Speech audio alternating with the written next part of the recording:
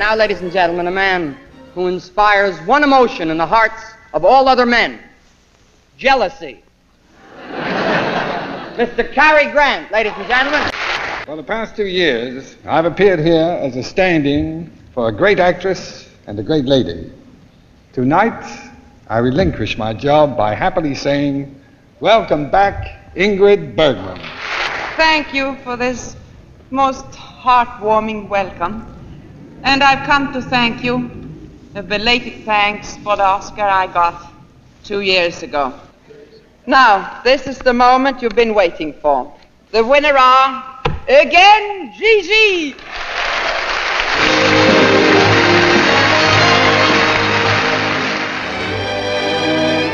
Three stories about a little girl. Her name is Gigi. Now she looks adorable, so fresh, so eager, so young. Thank heaven for little girls. 4 little girls get bigger every day.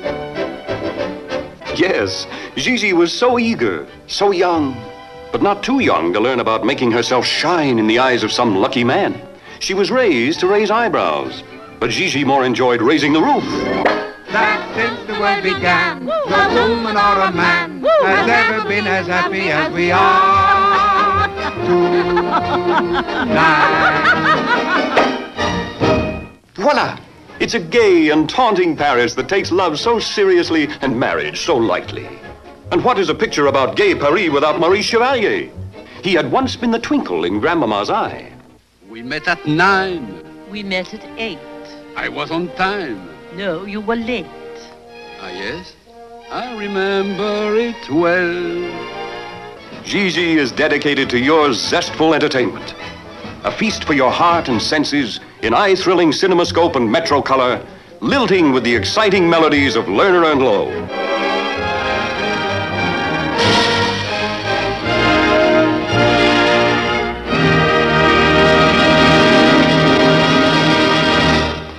Ciao, my people, and welcome to our 31st episode of Gold Standard, the Oscars movie podcast, where we travel through time, reviewing the films that earned their gold statue, or standard, if you will. I'm one of your co-hosts, DJ Nick, and today joining me at the Gold Standard Theatre is my podcasting partner in crime, the lady who is soon to be TikTok's latest sensation when she's not assembling her own team of Avengers, Rachel Friend. Hey, Rachel, how are you doing today? Oh, dang it. I had something I was going to... Oh, I've insinuated myself into my chair, so I'm ready to go. Awesome. Alrighty. And unfortunately, of course, folks, our other podcasting partner, Zan, could not join us today as she's taking it easy after surgery. And of course, we wish her a speedy and full recovery. So, Zan, if you're listening, get well soon, and we're thinking of you. And however, Rachel, today we are joined in the Gold Standard Theatre by a very special guest who I know you and also Chauncey are familiar with. He's a singer, songwriter, filmmaker, video producer, and DJ. Please welcome the PTK himself, Phil Thomas Catt. Hey, Phil, how you doing? And welcome to Gold Standard. I appreciate you having me here, and I am doing wonderful. Oh, the pleasure is certainly ours. So, guys, today we are reviewing Gigi, directed by Vincente Minnelli, whom we, of course, saw in An American in Paris, based on the novel by the same name by Nobel Literature Prize winner Colette. The screenplay was by Alan J. Lerner. The original score and songs were written by Frederick Loewe, who we will meet again music-wise in My Fair Lady. On estimate today's money, this movie cost $30 million to make and made $120 million at the box office, opening on May the 15th of 1958 and has a runtime of roughly 2 hours. So starting here with first impressions, Phil, when it comes to you, was this the first time that you sat down to watch Gigi, and what did you make of it? Yes, it was the very first time I'd seen it. And I really enjoyed it. I thought it was fantastic. In fact, one of the best musicals I've seen. Wow. Well, hey, that's awesome. And Rachel, when it comes to you, how did you feel about this? Was this the first watch for you too? It was the first watch for me, although obviously, of course, we're familiar with Vincent Minnelli with An American in Paris. I can't say I'm going to be as nice. It's like Vincent Minnelli. He'd set a standard with An American in Paris, which I did enjoy. So my hopes were high for this, and unfortunately, I don't think he quite reached them. Oh no. Well, I guess then we will have quite a few things to talk about when it comes to that. Then, funnily enough, this was actually one of my maternal grandmother's favorite films, and she would quote it often, especially some of the songs. And funnily enough, I can see why, as it is a very charming picture. And there are actually moments in this film which remind me of how my grandmother was when it came to certain things, especially table manners. And I had, of course, remember Maurice Chevalier singing the Aristocats theme. And I believe this is actually the first Best Picture winner where it's clear that the actors are literally breaking the fourth wall by talking to or singing to the audience rather than just looking at the camera as previous films, which were literally shot as a play. And so it looked like the actors were talking to us, though that wasn't the intent. The thing is, I think it's a very charming film, but yes, if you look at it with today's eyes, there are quite a few problems. Like, of course, we'll get to one of the songs, one of the most famous songs, Thank Heaven for Little Girls, or heck, even the fact of grooming young girls to ostensibly become mistresses or escorts. So I guess in today's eyes, as you know, from what you were saying, Rachel, one might not be as kind when it comes to this film. So let's get down to it. So let's start looking at our characters on the board here, starting with our titular character, Leslie Caron, as Gigi, who we did, of course, meet in An American in Paris. And while her singing parts, though, were actually done by Betty Wand, though I would say that their voices do match up pretty well. So, Rachel, you being appreciating Leslie Caron in other films, what did you make of her as Gigi? I mean, she's adorable. I mean, she's definitely got that young ingenue thing going for her. I think she was grossly underutilized in this movie. As a character, Gigi, she's obviously put in kind of a a really tough situation where, she's living with her mother and her grandmother, and there's a later scene when Gaston is spouting off to his father about how she turns him down. And he's like, can you imagine a girl living in mold and blood? And it's like, I don't think the apartment looks that bad. I mean, it's not the Ritz or anything, but I mean, it's cute. Kind of eclectic looking. They just kind of have decorated with like bits and pieces that they found probably from her mother's probably picked up things as she's been a performer, but she's not like an A-list performer. She's like townsperson number 3 seemingly in all these productions. So her grandmother has seemingly done most of the job of raising Gigi, and then she's got this aunt who has lived the life that she's trying to get Gigi to be steered towards, thinking it's like the best thing ever. But Gigi is obviously, her personality is just not meant for a life like that. When Leslie gets to speak, she's great. But the moment that she starts to sing, it sucks that she had to be dubbed. And I guess even she was not happy with, she insisted on being there when the gal who would be her singing voice was recording, to watch it, to make sure that she was like feeling the same feelings as Leslie, would be portraying on the screen. But even then, she was not necessarily happy with the dubbing performance, and the fact that she doesn't get to dance. I mean, this woman, before she became an actress, she was a trained dancer, and we get to see her amazing dancing abilities in An American in Paris, and in this, the only time she gets up and actually kind of moves her feet is when they're singing about when they invented champagne. And even then, it's just a little hop skip, across the room. And that's about it. And I was like, this is a musical with lots of singing, no dancing. So I'm sure that side of you was. This is half of a musical. So, in fact, I'm sure you loving the dancing like you do, I can see why you were a little bit disappointed with that. But, you mentioned the fact of Betty Wand and stuff. But to you, did the two voices kind of line up, or did it kind of throw you off whenever Betty Wand was singing Gigi's parts? I mean, I don't really know what Leslie Caron's singing voice really sounds like, so it appears to be, I guess, a decent dub. Mm-hmm. So, yeah, I reckon so. And Phil, when it comes to you, what did you make of our protagonist? What were your thoughts on Gigi? Well, I of course thought that she was very, very adorable in the movie. And I was unaware that she didn't sing the parts that of course, she sang in. And, as far as Gaston condemning the living arrangements of Gigi, I think that was simply his male ego talking. Yeah, probably. That's true. So were you up? I mean, when it comes to your taste, like in musicals, Phil, would you have liked to have seen more dancing? Were you happy with the fact there was kind of more singing and less dancing here? Well, don't get me wrong. I'm a big fan of dancing. I've seen it in many movies through the years and even experienced some myself. So I think I would have enjoyed a little more in it.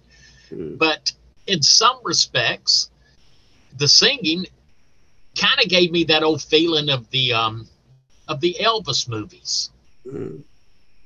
That's a good comparison for sure. I mean, I guess, first off, we have to, I think, point out that Leslie Caron was 27 at the time this film was made, and Louis Jourdan was 10 years her senior, which is not that bad.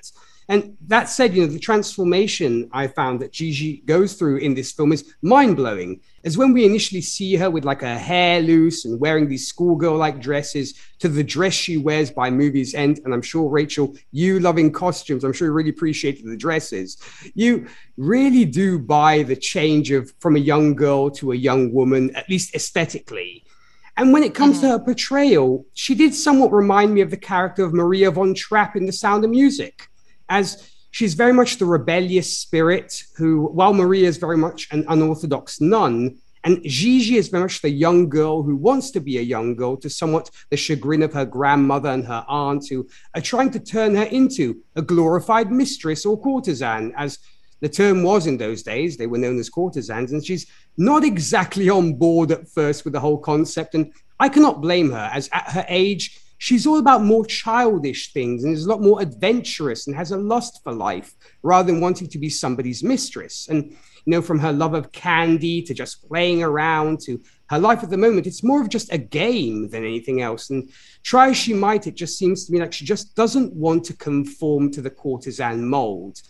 By movie's end, of course, the transformation is very much mind-blowing, as she has very much become what she was groomed to be by her aunt and seems to have acclimatized to this and is happy with it. I feel, though, that she actually wants to get married to somebody who loves her rather than just sharing a man's bed. And she just seems to want to friend zone Gaston initially. And she does, in fact, give in at the end of the day. And I actually wanted to ask you guys about the ending, but I'll keep it for when we actually get there. But I did enjoy this portrayal.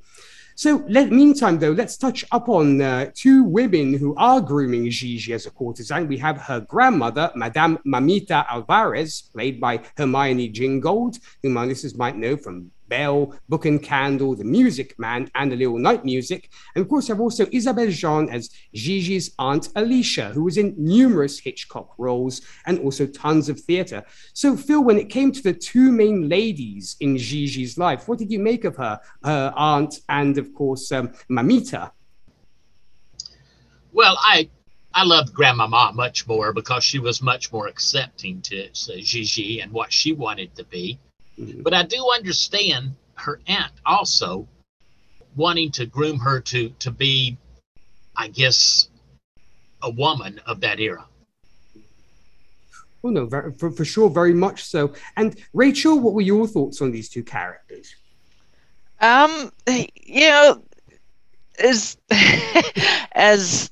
much as that particular like the idea of like being a professional mistress nowadays just seems kind of, you know, it's really just like trying to put a you know, a fancy ribbon on essentially prostitution. Mm-hmm. I guess just more long-term prostitution instead of it being like a one-time thing. You're like with the guy for days, weeks, years, maybe. But that's essentially what it is. And, you know, I have nothing against sex work. So, you know, it's perfectly valid as long as it's safe, you know. So, and some people do that, even modernly, where they are proud to you know, make their living that way. And apparently, you know, her Aunt Alicia is definitely one of those women who was, you know, made for that type of lifestyle. But just the fact that she, you know, is essentially grooming her niece for you know, this lifestyle that it doesn't seem to occur to her to even ask Gigi if that's even what she wants, because like Gigi's in school, you know, she asks her, you know, what did you learn in school today? And she's like, oh, you know, history and English. And right, you know, her aunt's are like, we're in France, they're not teaching French. So, but it never occurs to her to even ask if that's what Gigi wants. They just, you know, that's what she did, and she's got all these nice things. She lives in this nice house, you know, with a butler, and, you know, we see her taking a bath with all these fancy like oils and lotions and stuff, you know, and she really, really enjoys the finer things in life, and she just assumes that that's what everybody else wants, without marriage and romance and all of those things. So I found that disappointing that Gigi's, you know, personal opinion on the matter doesn't seem to matter to her aunt, unlike Grandmama, who just wants Gigi to have the best life that she can.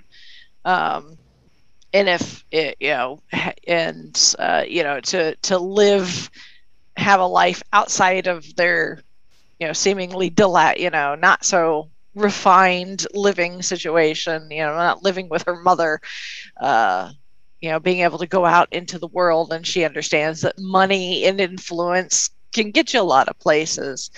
And you know, but you know, we'll get to the end of the movie, but you know, it's ultimately kind of her that Gaston goes to. She is kind of the person that gets to have the final say in Gigi's future. But we'll get to that. And I love Hermione Gringold. I didn't realize she was in this movie until she appears on the screen. I'm like, oh, it's Mrs. Shin, because I love the Music Man. It's one of my absolute favorite musical movies of all time. So anytime she pops up, because like she's popped up in Around the World in 80 Days too, is a really small part, but even then I'm like, oh, it's Mrs. Shin. So she's just a great character actress. Whenever she pops up in something. So, oh, very true. And in fact, I knew you hadn't seen this film, Rachel, and you had actually mentioned your love for Hermione Gingold prior, and I was like, I didn't want to say anything because I wanted to obviously savor the surprise, you know, for you, so like that you would be that happy. It kind of like reminded me of when I watched Captain America: Civil War for the first time, and Ant-Man pops out, and I had that reaction that you had with Hermione Gingold. I was like, oh my God, it's Ant-Man, and I was so happy. It's that person from that thing I like. Exactly. I felt exactly the way that you did with this character, and I do kind of agree with you, because I feel that both are the classic case of living in the past and naturally being older than Gigi. As usual, you know, they feel they know better than she does when it comes to what she needs and what she should be. And it's curious, I found that we hear very little, if anything at all, about Gigi's father. And all we know about is like her mom. All we know about her mom is she's a trained singer, and pretty much all we get from her is like a voice off camera singing. And you'd think that as busy as she is, she may want to know that her daughter's going out with the most famous and eligible bachelor in France, probably. I'm like, I get that she's the offstage thing, but, would have been nice to at least say, I'm going out with this guy, Mom, what do you think? But no. My theory is that Gigi's mom was a courtesan herself and ended up getting pregnant by Gigi's father, who pretty much moved on to the next woman. And so it's pretty much up to Gigi's grandmother and aunt to raise her. And as I mentioned, the two are pretty much hell-bent on making sure Gigi will be a courtesan like they were. And as much as they seemingly do love her, they consider her to be a little backward when I think all that Gigi wants is to be a young girl and experience the things someone of her age would. But to them, it's like, she's backward. I'm like, how is that backward? But never mind. But both, I think, Grandmama and Alicia are very conscious about, like you were saying, Rachel, social standing. And I'm assuming Mamita knows Gaston because of the relationship she had with his uncle. That said, there seem to be no mothers per se around, and Mamita, like her pet name, seems at times to very much act as a mother to both Gigi and Gaston in different ways, except possibly when Gigi is present, as then Mamita treats Gaston with a little more reverence. And I wonder whether her and her aunt assuredly want Gigi to be happy, but whether they also do see her as their way to a better life and social standing. Also, Aunt Alicia reminded me somewhat of my maternal grandmother, who, as I mentioned before, was very much about etiquette and table manners. And it's thanks to her that I learned all those things, along with my love for literature. So now, when I'm actually eating at the table, folks, I eat well because of my grandmother. And I definitely appreciate that very much. But do you eat the bones? that depends. Sometimes like, oh no, crack. Oh, there we go. But yeah, you have to love her frustration at how Gigi does not take her etiquette seriously. Yet Alicia does succeed by movie's end, as we see that Gigi has pretty much become the courtesan she'd been groomed to become and acts uncannily like her aunt. But then that veneer tends to wash off pretty quickly when Gaston mistreats her, and we will get to that. And I guess Aunt Alicia is possibly more of a social climber than Mamita. That's my kind of take from it. So let's get to the man that Mamita and Alicia are hoping Gigi will hook up with. Of course, Louis Jourdan as Gaston Lachaille, who our listeners might know from Letter from an Unknown Woman, Octopussy, The Paradigm Cage, and he also played Dracula in the 1977 BBC TV adaptation of Bram Stoker's Dracula. So, Rachel, when it comes to Gigi's potential beau, what did you make of Gaston? This guy he needs his head screwed on straight. He's running around Paris, and his dad is all like, let's do this and let's do this. He's like, oh, it's just boring. I'm like, you're in freaking Paris, dude. It's like, surely you can, find something interesting to do. Like, he's like, oh, the wine, it's either red or white. I'm like, well, was set 1900. I'm like, we've got more colors than that now. It's like, oh, the sky, it's like, oh, Paris is beautiful in the spring. And they were like, they bum rushed, speed ran filming this movie in Paris to take advantage of that like short window of Paris in the spring. Something that Minnelli was so happy to get this time around, because he did not get it with An American Paris, where it was pretty much all on sound stages. They were like, we can film in France? Yes? Okay, good, let's go. So, yeah, but it's like, I've never been to France. I would love to go. And I can't imagine that I would get bored in Paris at all. But this guy apparently has figured out how to be bored in Gay Paris, which I'm shaking my head at, but you know, he's just, yeah, I can understand like I can understand maybe he's bored because he lives a certain lifestyle that's expected of him because he's rich, you know, playboy.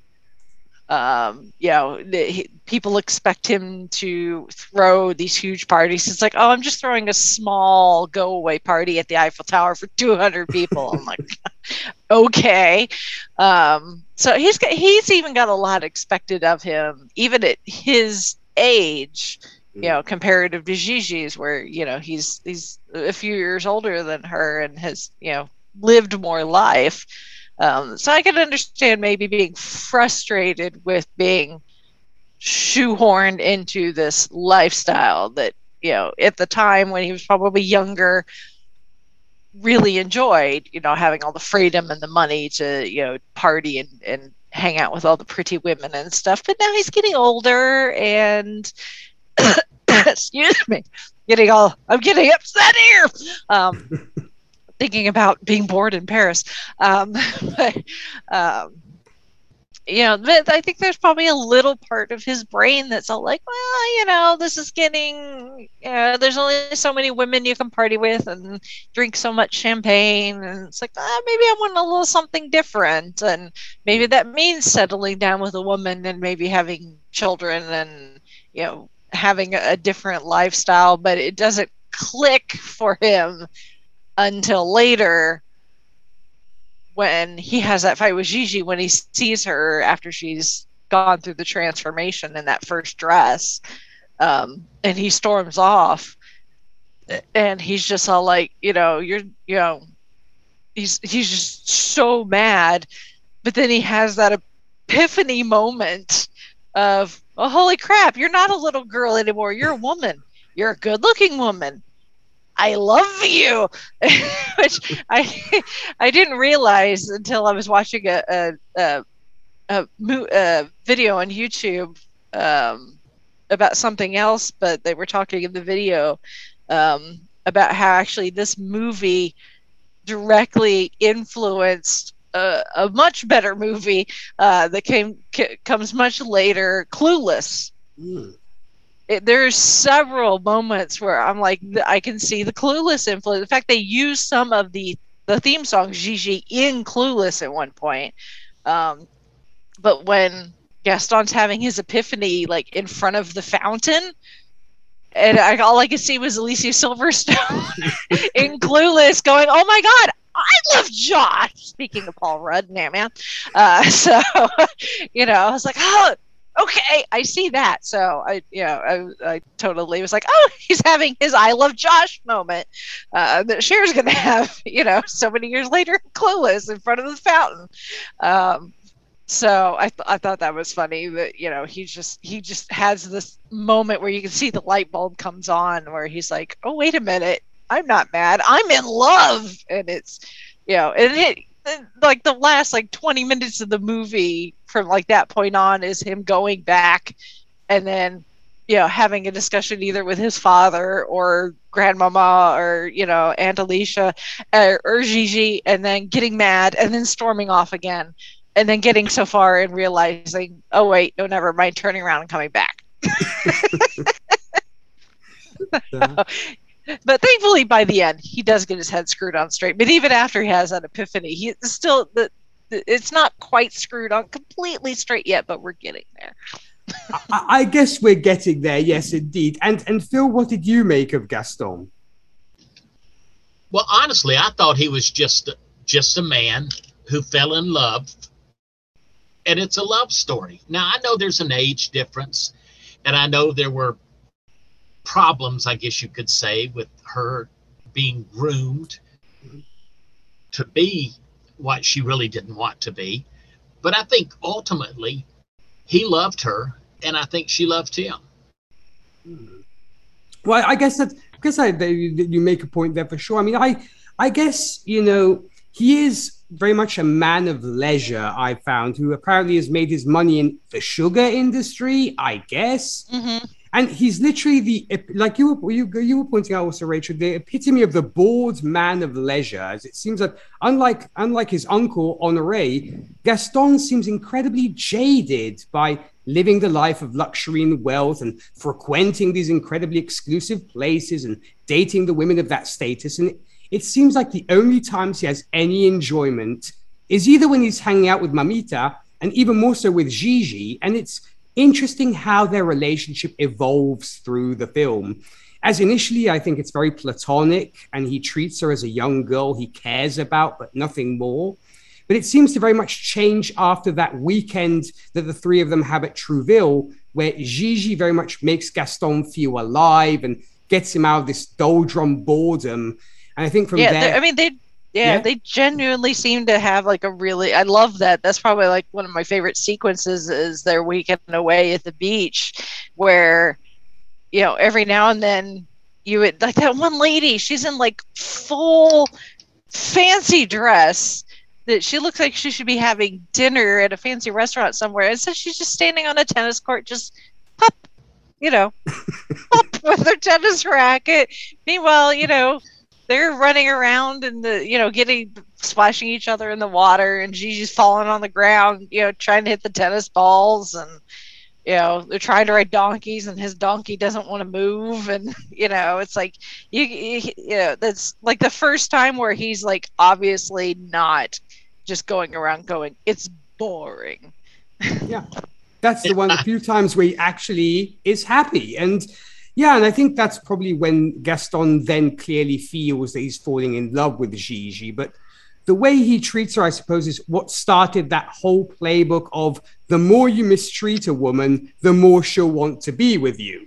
And this seems to work with him, unfortunately, quite a few times. And the weird thing is that by movie's end, I'm guessing he's seeing Gigi turn into the exact kind of woman that bored him. And he pointed this out to her when he criticized her dress. And I think this concern of his has him drag Gigi out of Maxime's and leaving her at home, storming off, only to come back and then ask Mamita for her blessing to marry Gigi. And I was like, okay. But yeah, it was, I get that, but it still was a little bit weird that he's like, oh, I don't like the way you're dressed, and this is not cool, and everything else. And then I have to sit by the fountain and sing, and then I'm good, and I'm coming back to marry you. But it was a little bit odd. So let's get to the man who seems to be Gaston's mentor when it comes to love and women, and who has that song, which, as beautiful as it is, might be a little bit uncomfortable. We are talking, of course, about the legendary Maurice Chevalier as Honoré Lachaille. So, Phil, when it came to Uncle Honoré, what did you make of him? I thought he was an interesting character, and I think he was like a lot of people of that era. Now, I did enjoy the song. In fact, I enjoyed many of the songs that he did, or however many it was. But the Thank Heaven for Little Girls is definitely my favorite, and that is the only piece of music from the film that I had ever heard prior to seeing it. So you were cool with it in the sense that it never sort of made you, because I guess you kind of put it into context that, it works for that kind of situation. It didn't make you cringe, because I know some people cringe when they hear that song. Yeah, I think they probably do today. Now, I think when the film was released, that might not have been the case so much, because I think society, in a lot of ways, was that way up until more modern times. Good point. And Rachel, when it comes to you, what did you make of Uncle Honoré and I suppose the song that he is saddled with? Yeah, he's it's funny because we find out that he and Grandmama had like a thing back in the day, which I think that's probably my favorite musical number, just because he'd be like, oh yes, I remember us taking a carriage, and she's like, we walked, and he's like, oh, the sunshine, it rained, and he's like, I remember it well. It's just hilarious.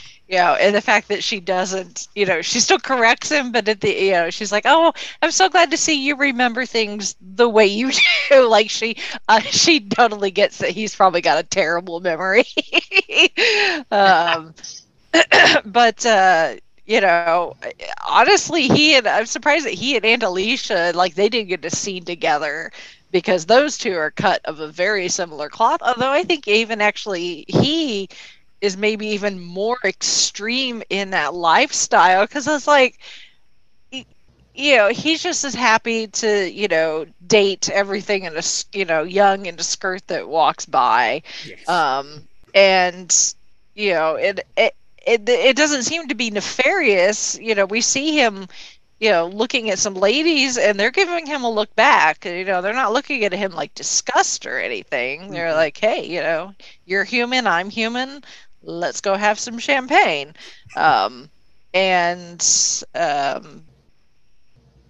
Of the time period, that was probably perfectly acceptable. And I think that's the same thing for, thank heaven for little girls. Yeah, nowadays it is very cringy, especially having it sung by a man of that age. I think the only thing that saves it is the fact that it's like thank heavens for little girls, but then it's like, if it wasn't for little girls, what would little boys have to, I guess, essentially to keep their attention.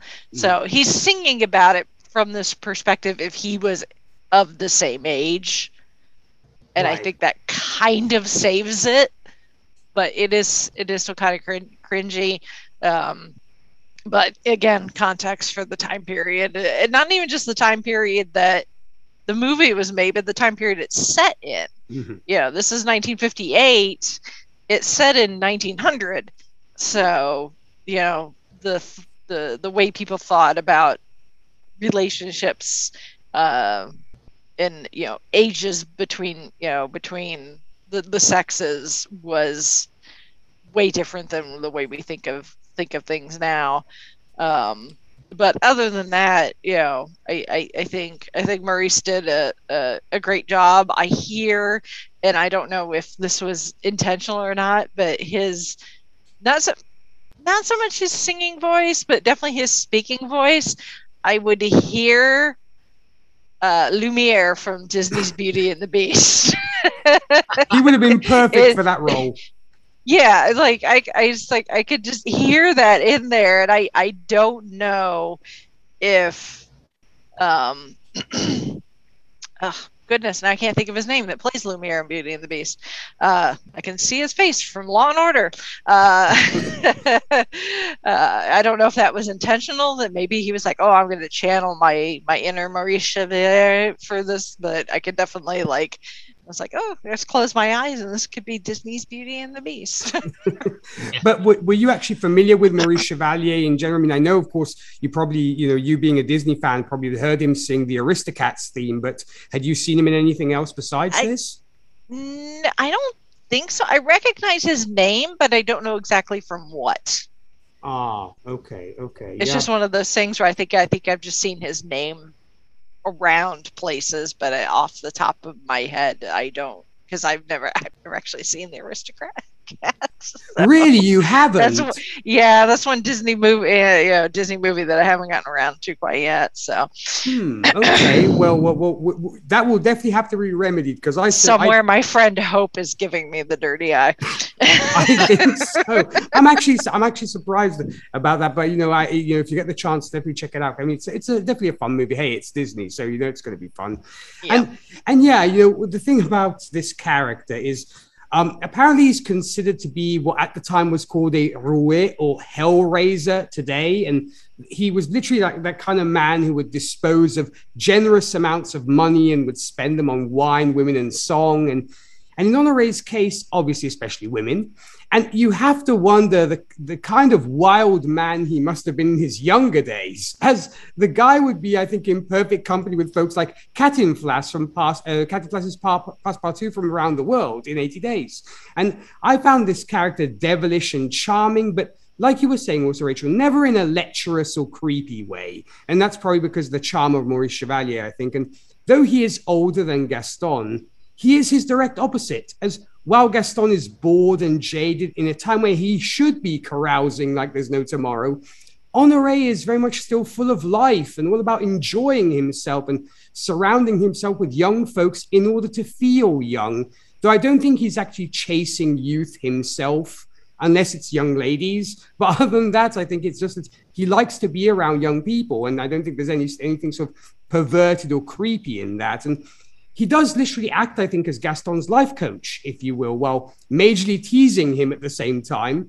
And I guess he does expect his nephew to pretty much embrace his wealthy socialite playboy way of life without, however, pushing it on him like Gigi's relatives are on her courtesan role. I mean, he's like, you should enjoy life, but it's not like I'm going to helicopter uncle you into being a playboy. And I love when he sees Gaston all in a tiff and he's like, calm down, have some cheese. I thought that was fabulous. That's so French.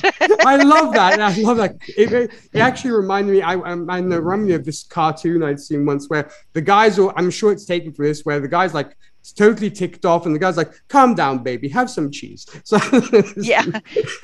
I love that. It's the male French equivalent of the Golden Girls. Instead of cheesecake, it's just actual cheese. Exactly. Of course, because you are in France, so you're going to offer them wine and cheese, obviously. But yeah, I loved Maurice Chevalier in this. He was absolutely fabulous.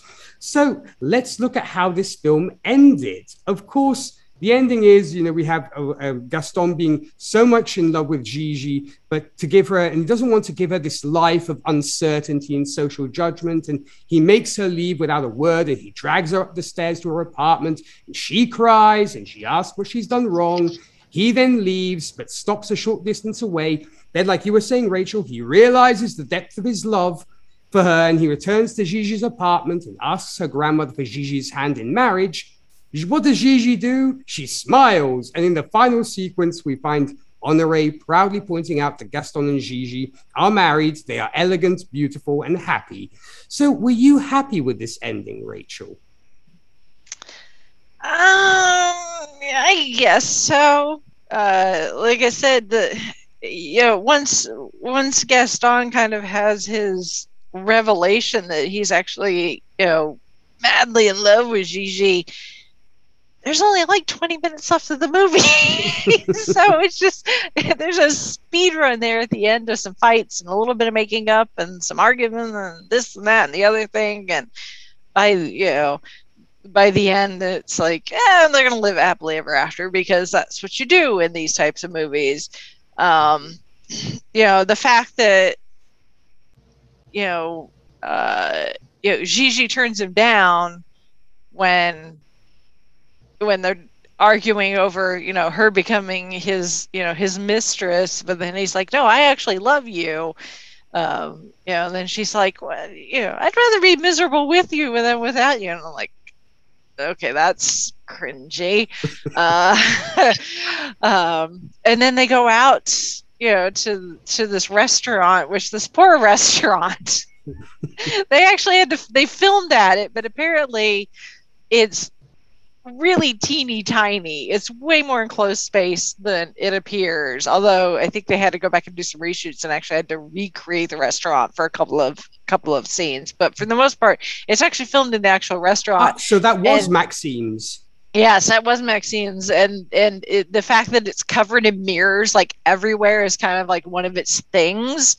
And Vincent Minnelli was all like, "How are we supposed to film with all of these mirrors? You're going to like all the cameras and everything are going to be reflected." So they had to get very creative, because at first they were like, "Well, we could just cover the mirrors," and they're like, "No, that's like the thing that makes this restaurant famous."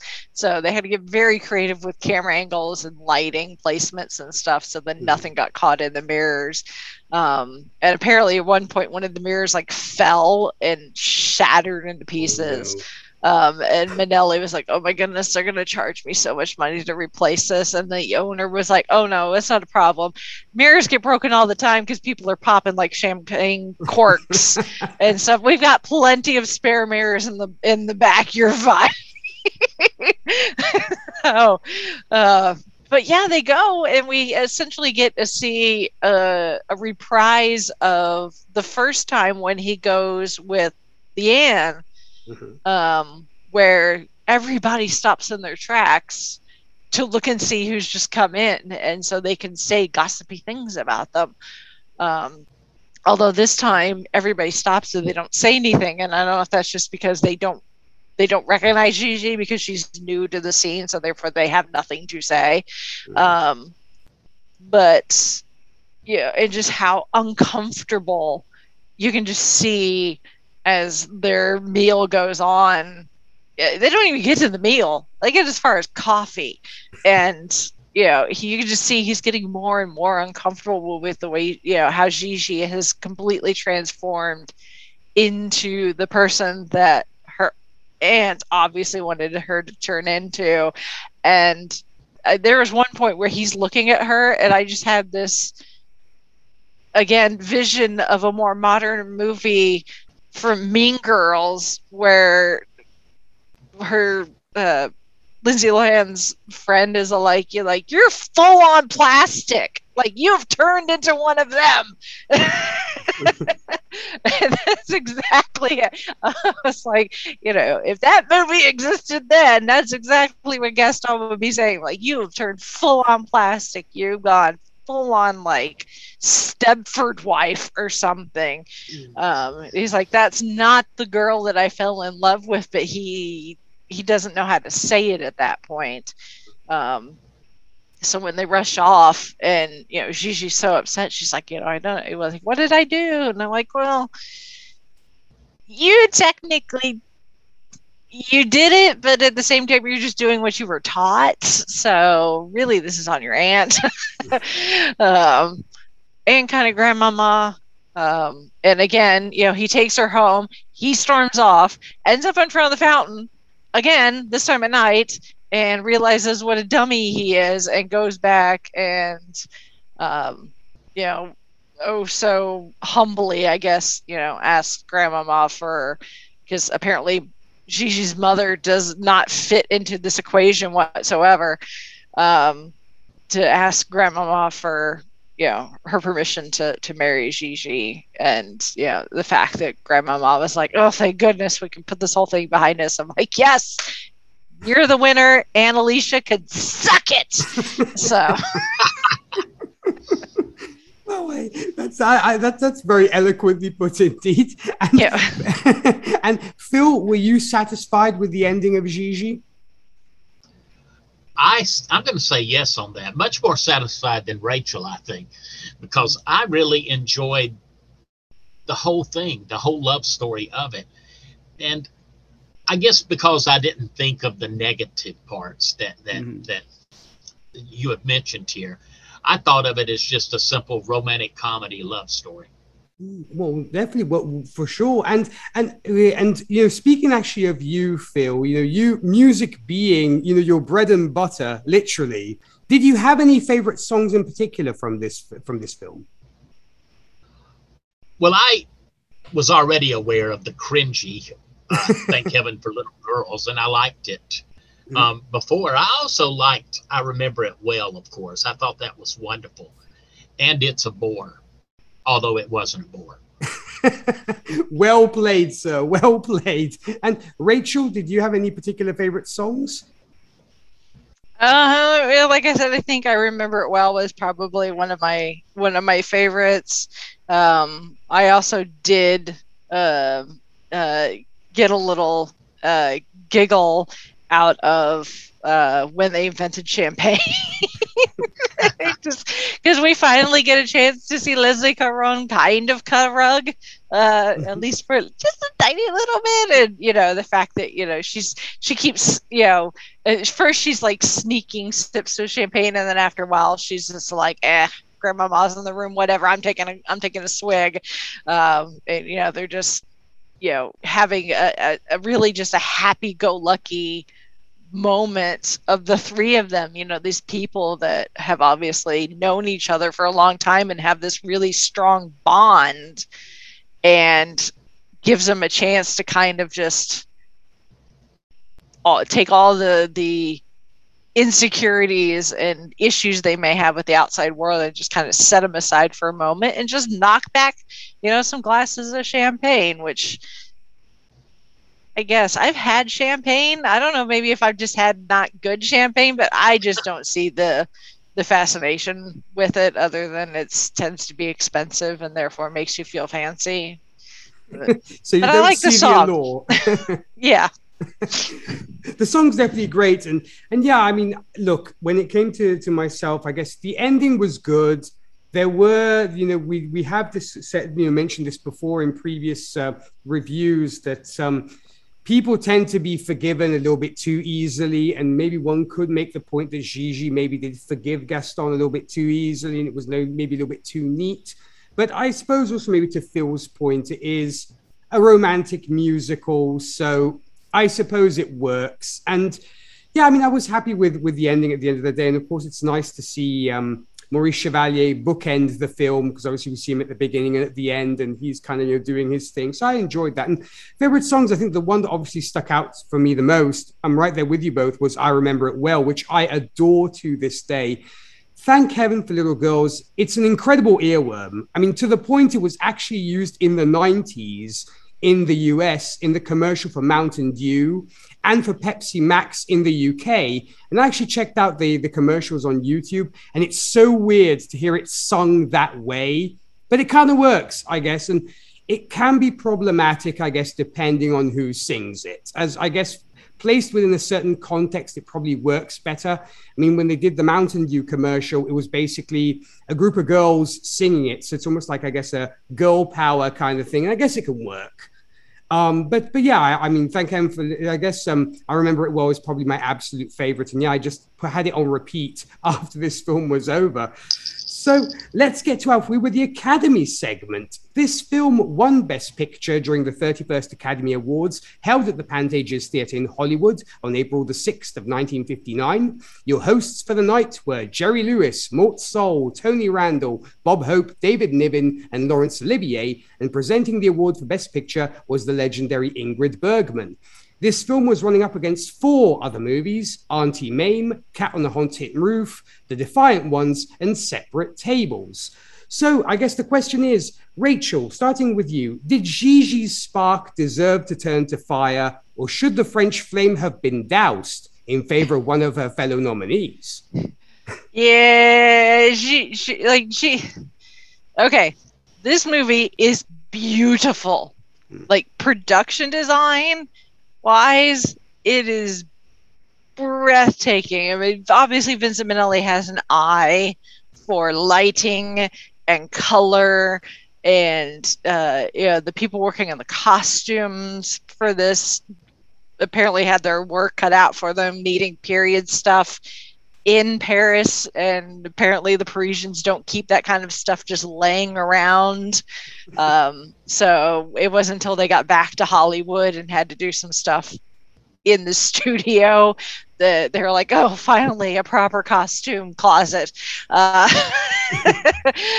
So visually, this movie is just absolutely gorgeous, and definitely deserves those technical awards, cinematography for color, art direction, costume design, because at this point cinematography is still separated color and black and white, and scoring too. Yeah, I mean, the music on this is really, really good. Gigi won for best song. And I think it probably deserves that, especially considering most of the songs for this movie and the score were not written until they were well into filming. So they had to, all the actors would just have to lip sync to piano accompaniment because they didn't have the full score yet. Wow. Because they were struggling so much with the score for this. But and I think maybe director, I think probably Minnelli probably still deserves it for best director, because like I said, the man's obviously got an eye. Yes. He definitely knows what he's doing with the camera, getting interesting shots and angles and the lighting. Like I said, Gaston ends up in front of that fountain twice, having his light bulb moment of you dummy turn around and go back. One time's during the day and the other times it's night, but it's lit just really, really well. So you can kind of see that it's the nighttime equivalent of that same shot. He's like, that shot worked the first time, during the daytime, let's use it again. So yeah, I think probably he deserves director for this too. But as far as best picture, no. Okay. Absolutely not. This did not deserve it. It's so crazy because Gigi set records this year. It was nominated for 9 Academy Awards. It won all 9. So it set a record for wins at 9, although that record would be broken the next year when we, which we'll talk about in a couple weeks. Yes. Than her, but it would also set the record for a film winning for every category it was nominated in for several years, until like The Last Emperor or something, I think, is the next movie to do that. And then it would not happen again till Return of the King, and actually beat it with 11. But we'll get to that in quite a while. I'm really excited to talk about Lord of the Rings. So, but this is not the best motion picture by any means. Like I said, visually it's beautiful, but other than that, it's just, I had high hopes coming from An American in Paris, and this it falls way short of that. Just like the characters, I don't think are as developed as they should be. There were some issues with production as far as like the sound. They had to go back and do like a lot of dialogue replacement, which they didn't actually have that technology at the time, but essentially that's what it is. And you can definitely tell, especially at that ending, when Gaston is pulling Gigi home, and the voice that you're getting from Leslie Caron and the face that you're seeing do not quite match as far as intensity and how upset she is.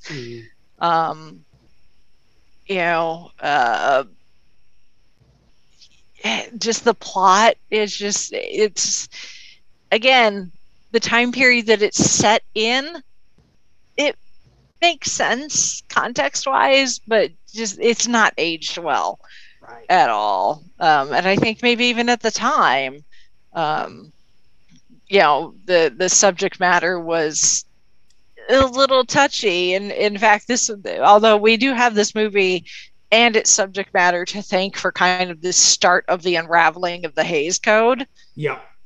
Because Minnelli and, the Lerner had to fight to try to keep as much of the plot that's in the original novella in, because things like, training a young woman who's barely of age of consent to essentially be someone's mistress, not a wife. It's not like they're training her to be a wife. They're just training her to, and she even says, Gigi says that at one point. She's like, we'll be together, but then eventually it's going to end. You're going to go off, and I'm just going to go get another man's bed. And the censors were like, oh, and they really had to convince them that, like, no, this isn't glorifying that. It's like a cautionary thing.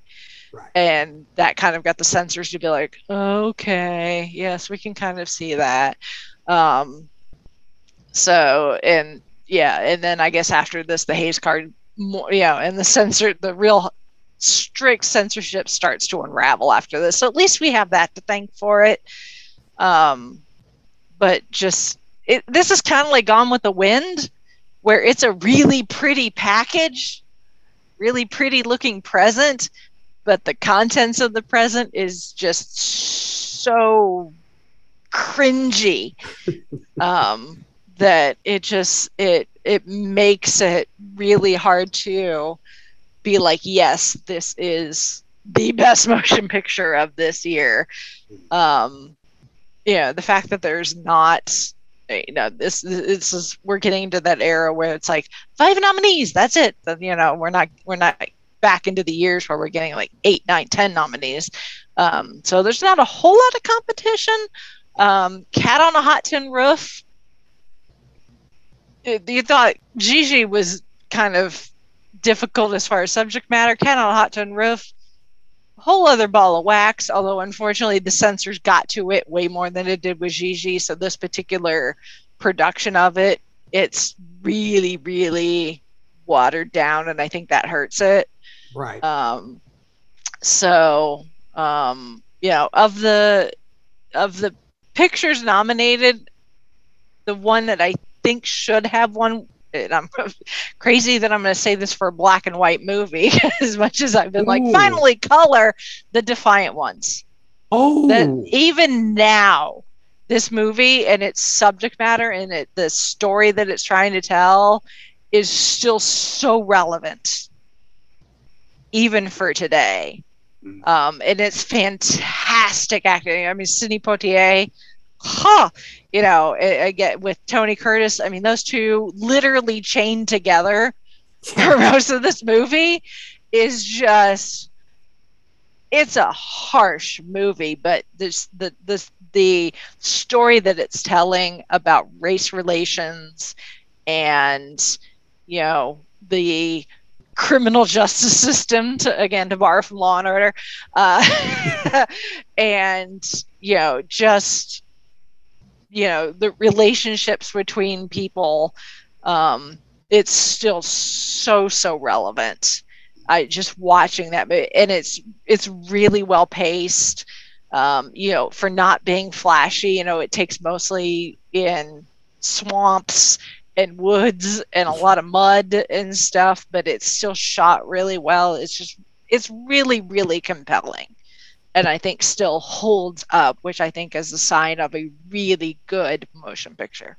Well, and I believe, I know she's not here today, unfortunately, but I know that Zan feels very strongly about The Defiant Ones as well. And I think she was the one who also, like you, Rachel, would have given it to The Defiant Ones. And Phil, when it comes to you, do you think Gigi deserved to win the Best Picture compared to its fellow nominees? Well, I'm going to have to disagree with Rachel and say, yes, I do think so. And I do understand that the subject matter didn't age well, but I think that's mainly because society has changed. Well, that's definitely totally fair, and I would actually have to say, it's another great series of movies for different reasons that we get here when it comes to nominees in general, because Rosalind Russell well and truly brings the character of Auntie Mame to life and does such a superb job of it when and it's a very fun yet a very touching story. Cat on a Hot Tin Roof, I think, is some of the best work I have seen from Elizabeth Taylor, Paul Newman, and especially Burl Ives. And you very much feel the family drama unfold before your eyes as we get to learn more about this Southern family. And I actually had seen that in high school way back when. And, obviously when you're a high school kid, it's like, oh, this is so boring. These are people just talking and yelling at each other. But, now, as they say, youth is wasted on the young. And in fact, now that when I sat down to watch, I was like, wow, this is good. Yeah, it is really good. It's just a shame how watered down it got. It's great acting, but because it's not as close to the original source material, true, hurts it. But again, that cast, that's probably one of Elizabeth Taylor's probably best performances I've ever seen. Is in Cat on a Hot Tin Roof. Now, if you want something closer to the source material on YouTube, you can watch the 1975 or something version with Natalie Wood. And while the acting isn't quite as good, although Sir Laurence Olivier is in there as Big Daddy. Now I have to see that. Yeah. Because it was when Sir Laurence Olivier was doing his run of made for TV stage adaptations or something. like Sir Laurence Olivier Theatre or something series. So the acting isn't quite as good. I don't think Natalie Wood quite holds the candle to Elizabeth Taylor in this, but it's way closer to the actual original source material. So if you want to see some of that more gritty, with the, more obvious like homosexual innuendo and the just kind of the family drama that gets watered out of the Elizabeth Taylor version. So it's kind of like if you could take the two and combine the best parts out of both of them, you would have a fantastic movie. I agree, yes, and I think you make a great point, Rachel, there, because in fact, because Paul Newman, does such a fabulous job as Paul Newman often does. But yeah, it's true. That's that whole, I guess if had it been done today, you probably would have gotten, obviously the whole picture. And now I definitely am going to watch that version because I want to see what Laurence Olivier does as Big Daddy compared to Bill Ives. I really want to see that. And I do also agree with you. The Defiant Ones is a fabulous team up between Sidney Poitier and Tony Curtis. It's just, they're just beautiful to watch. And Separate Tables, it's kind of Grand Hotel 2.0, if you ask me. I enjoyed it for that because I love Burt Lancaster and whatever he does. But yeah, it's kind of like, okay, Grand Hotel 2.0, I get it, it's fun, but it's not going to win Best Picture. So as much as I did enjoy Gigi and the songs it gave us, I would actually have given the Best Picture to Cat on a Hot Tin Roof, because I think it very much suits the mold of what is considered the best picture, because it showcases great acting directly and how efficiently a story is told, with actually Auntie Mame as a close second, because Rosalind Russell just captured my heart with her performance of that character. And I'm like, I want to go on adventures with Rosalind Russell now, but now I can't, so I'm kind of sad. But yeah, so those were my picks. So let's get to ratings then, guys. Phil, what do you give Gigi out of 10? I would say a 9. And the only reason for that not being a 10 is the fact that it was kind of paced in a way that I found too fast. Totally sure. I see that. And Rachel, what do you give it? Yeah, I'm not going to be as nice. Sorry. So, yeah. Hey, that's half of the fun of doing this show. Is having these discoveries. Yeah, I just like I said, it's a really pretty package. It's just the content is less than desirable. So I'm giving this one a 5, and that is it's all coming from the production design. Okay, we know that you are a strict judge, and we totally get that. So that works. I'm actually going to give this an 8 out of 10. As I very much enjoyed it. I enjoyed the music. Maurice Chevalier, just captured my heart, and it just made me feel good. I suppose I was maybe on kind of a downward spiral when I was watching this, and it just kind of picked me up and made me happy. And so I'm going to give it an 8 out of 10 for just make me feel more happy-go-lucky the day that I actually watch this. So that's the way I feel. So, of course, we talked about this film and dissected it. And should you folks wish to join us on one of our discussions, like the wonderful Phil, or share your thoughts on the films we discuss here, you can do so by shooting us an email at goldstandardoscars@gmail.com. Feel free to follow us on Twitter, where you can find us as Oscars Gold, or on Facebook, where you can find us as Gold Standard, the Oscars podcast. We love hearing from you guys, and we appreciate the following support. Also, if you'd like to hear us discuss your favorite Oscar nominee or a film that you feel deserved to be part of the Golden Conversation, you can join our wonderful family of patrons on Patreon and check out the great tiers we have going on there. Of course, you'll also be able to unlock our previous reviews of such films as Notorious, the OG Star Wars trilogy, Singing in the Rain, Good Night and Good Luck, and many more. So to, of course, join our wonderful army of patrons, you can do so by going to patreon.com/goldstandardoscars. And of course, a big thank you to our wonderful patrons for their support. So let's get to shameless self-promotion then. Rachel, when you're not here with us, of course, in the Gold Standard Theatre, where can folks find you?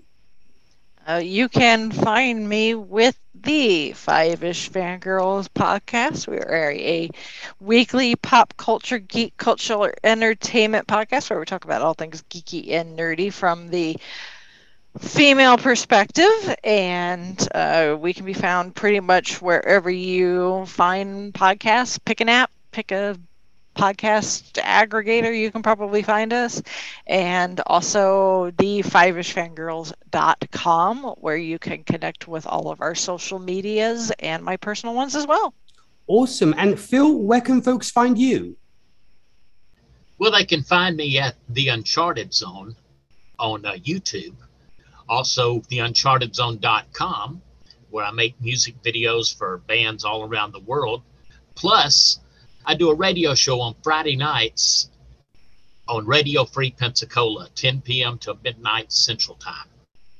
Fabulous. Well, folks, definitely be sure to check out Phil and the wonderful things he does, because they are indeed awesome.